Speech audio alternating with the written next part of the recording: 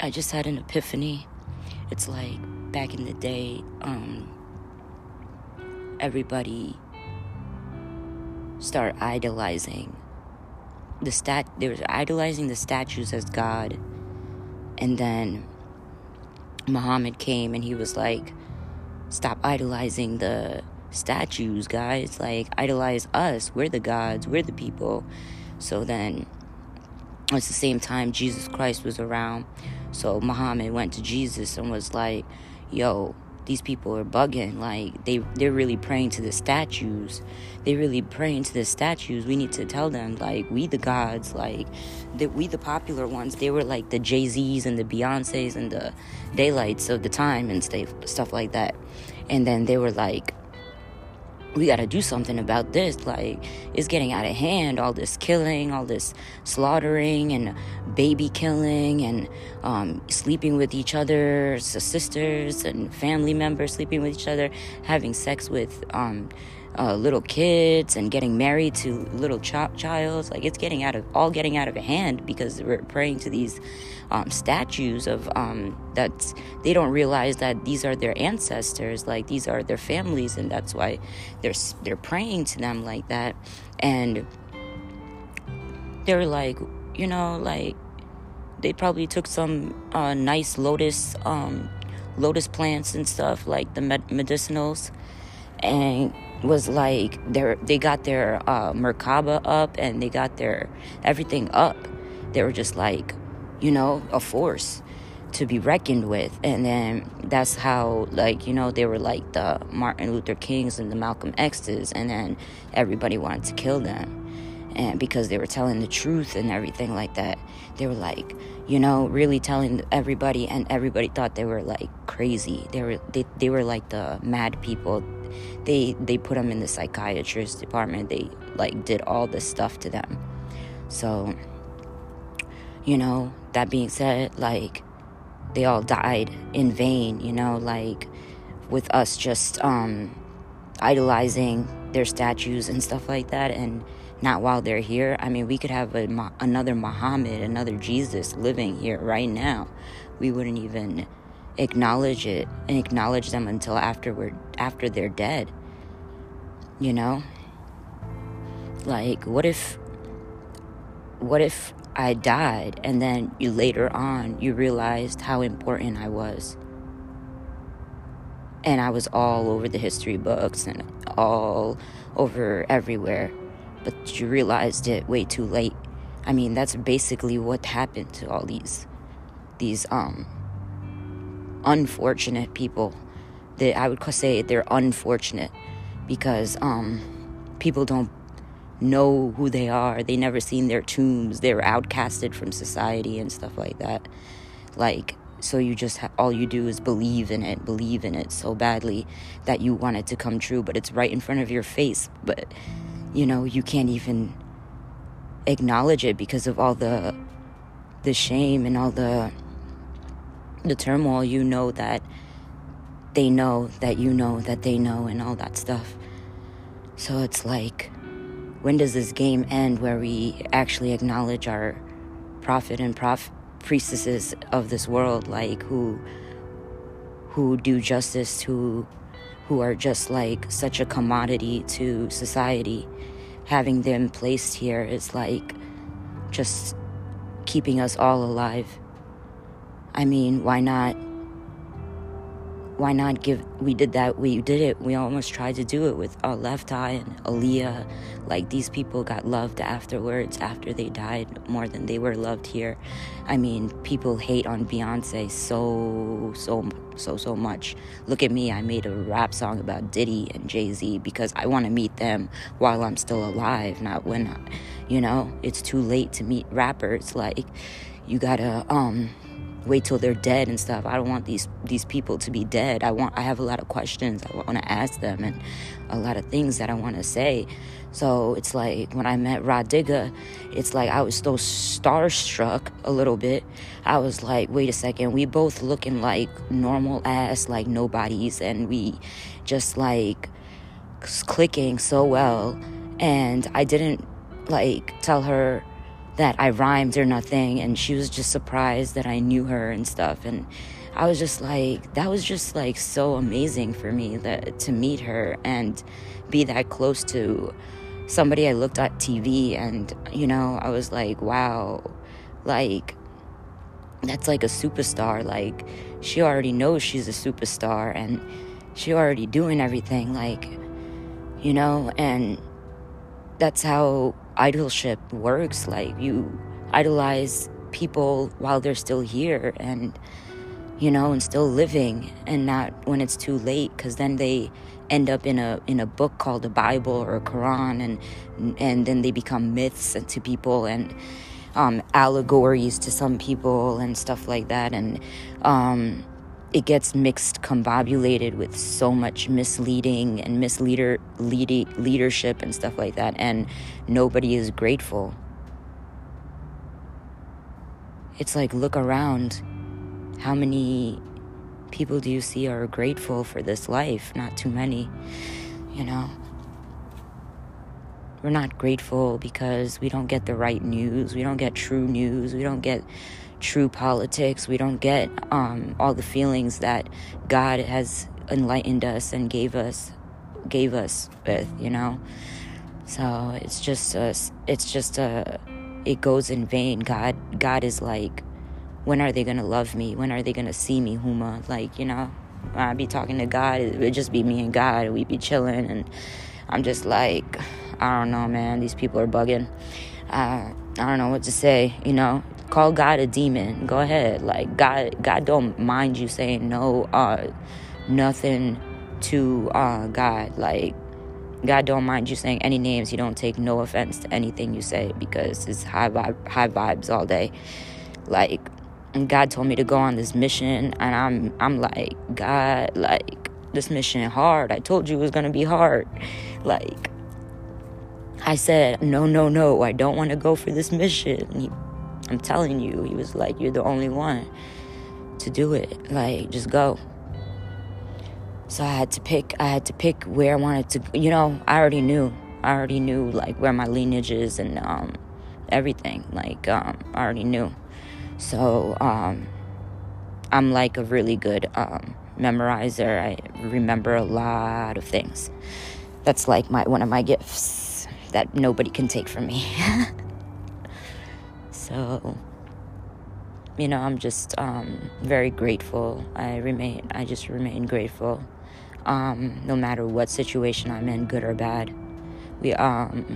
God taught me, we always didn't have it good. So it's like, people always have it worse than you. That's how I always grew up thinking. People are always out there in a worse situation than you.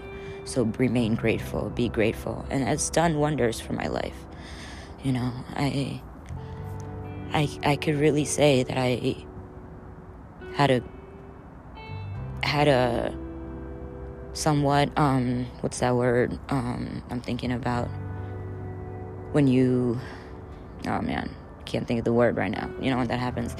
But, alright, but anyways, it's just reminiscing of, I was deprived. That's what I was thinking. I was deprived of a lot of things going out and this and that, but it's all for a great reason, and it's all planned and divine, So I choose to live in my purpose and stuff like that, and that's not easy to do for anybody. So everything's just divine, and it's gonna happen. Everything gonna happen correctly and justifiably and all that stuff in the right way. I really do know that, because I've seen it already happen. I don't take things for granted like a lot of people. I don't live out of my means and stuff like that. I stick to making money and buying some weed with the money. I really don't have too many choices of designers and clothes and this and that. Like, I'm just into nice styles of clothes and stuff, and I do like pretty things and all that stuff, but my definition of pretty is way different than yours might be, because I'm not talking about the type of pretty that you stick on in magazines and all of that. There's a different type of pretty that I'm talking about. It has to do with the insides of someone and their soul and who they are and stuff like that. I appreciate the soul of I could appreciate a person's soul and what they have to give from their heart and their soul and their mind. Those are the things I appreciate from anybody. I'm not into the superstitious, really vain talk and stuff like that. It's just nonsense. It's a waste of time and energy, and this is a time that we all should be coming together, not falling apart. When things fall together, when things fall apart, that's what the name of the book. So I wouldn't read books that don't resonate with you. That's what school is for, like to force feed you to read certain books with certain themes so you remember them.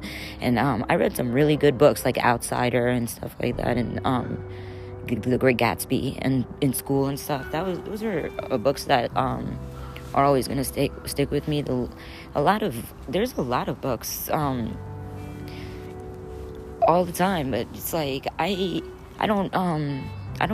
work a lot. I don't have time to, I got distracted a lot from this worldly place. It's kind of like a maze. It's amazing how you could get out of it and stuff like that. So let's just say stop drinking all the haterade and let it go. That's the best advice somebody's given me. Let it go. Deal with rejections much better now, and I'm proud of myself for where I've come and how far I've come. So nobody could take that from me, and it's a God-given gift, and God loves me. God loves Huma. Allahumma salli ala wa Sayyidina Muhammadin Mubarak Wasallam.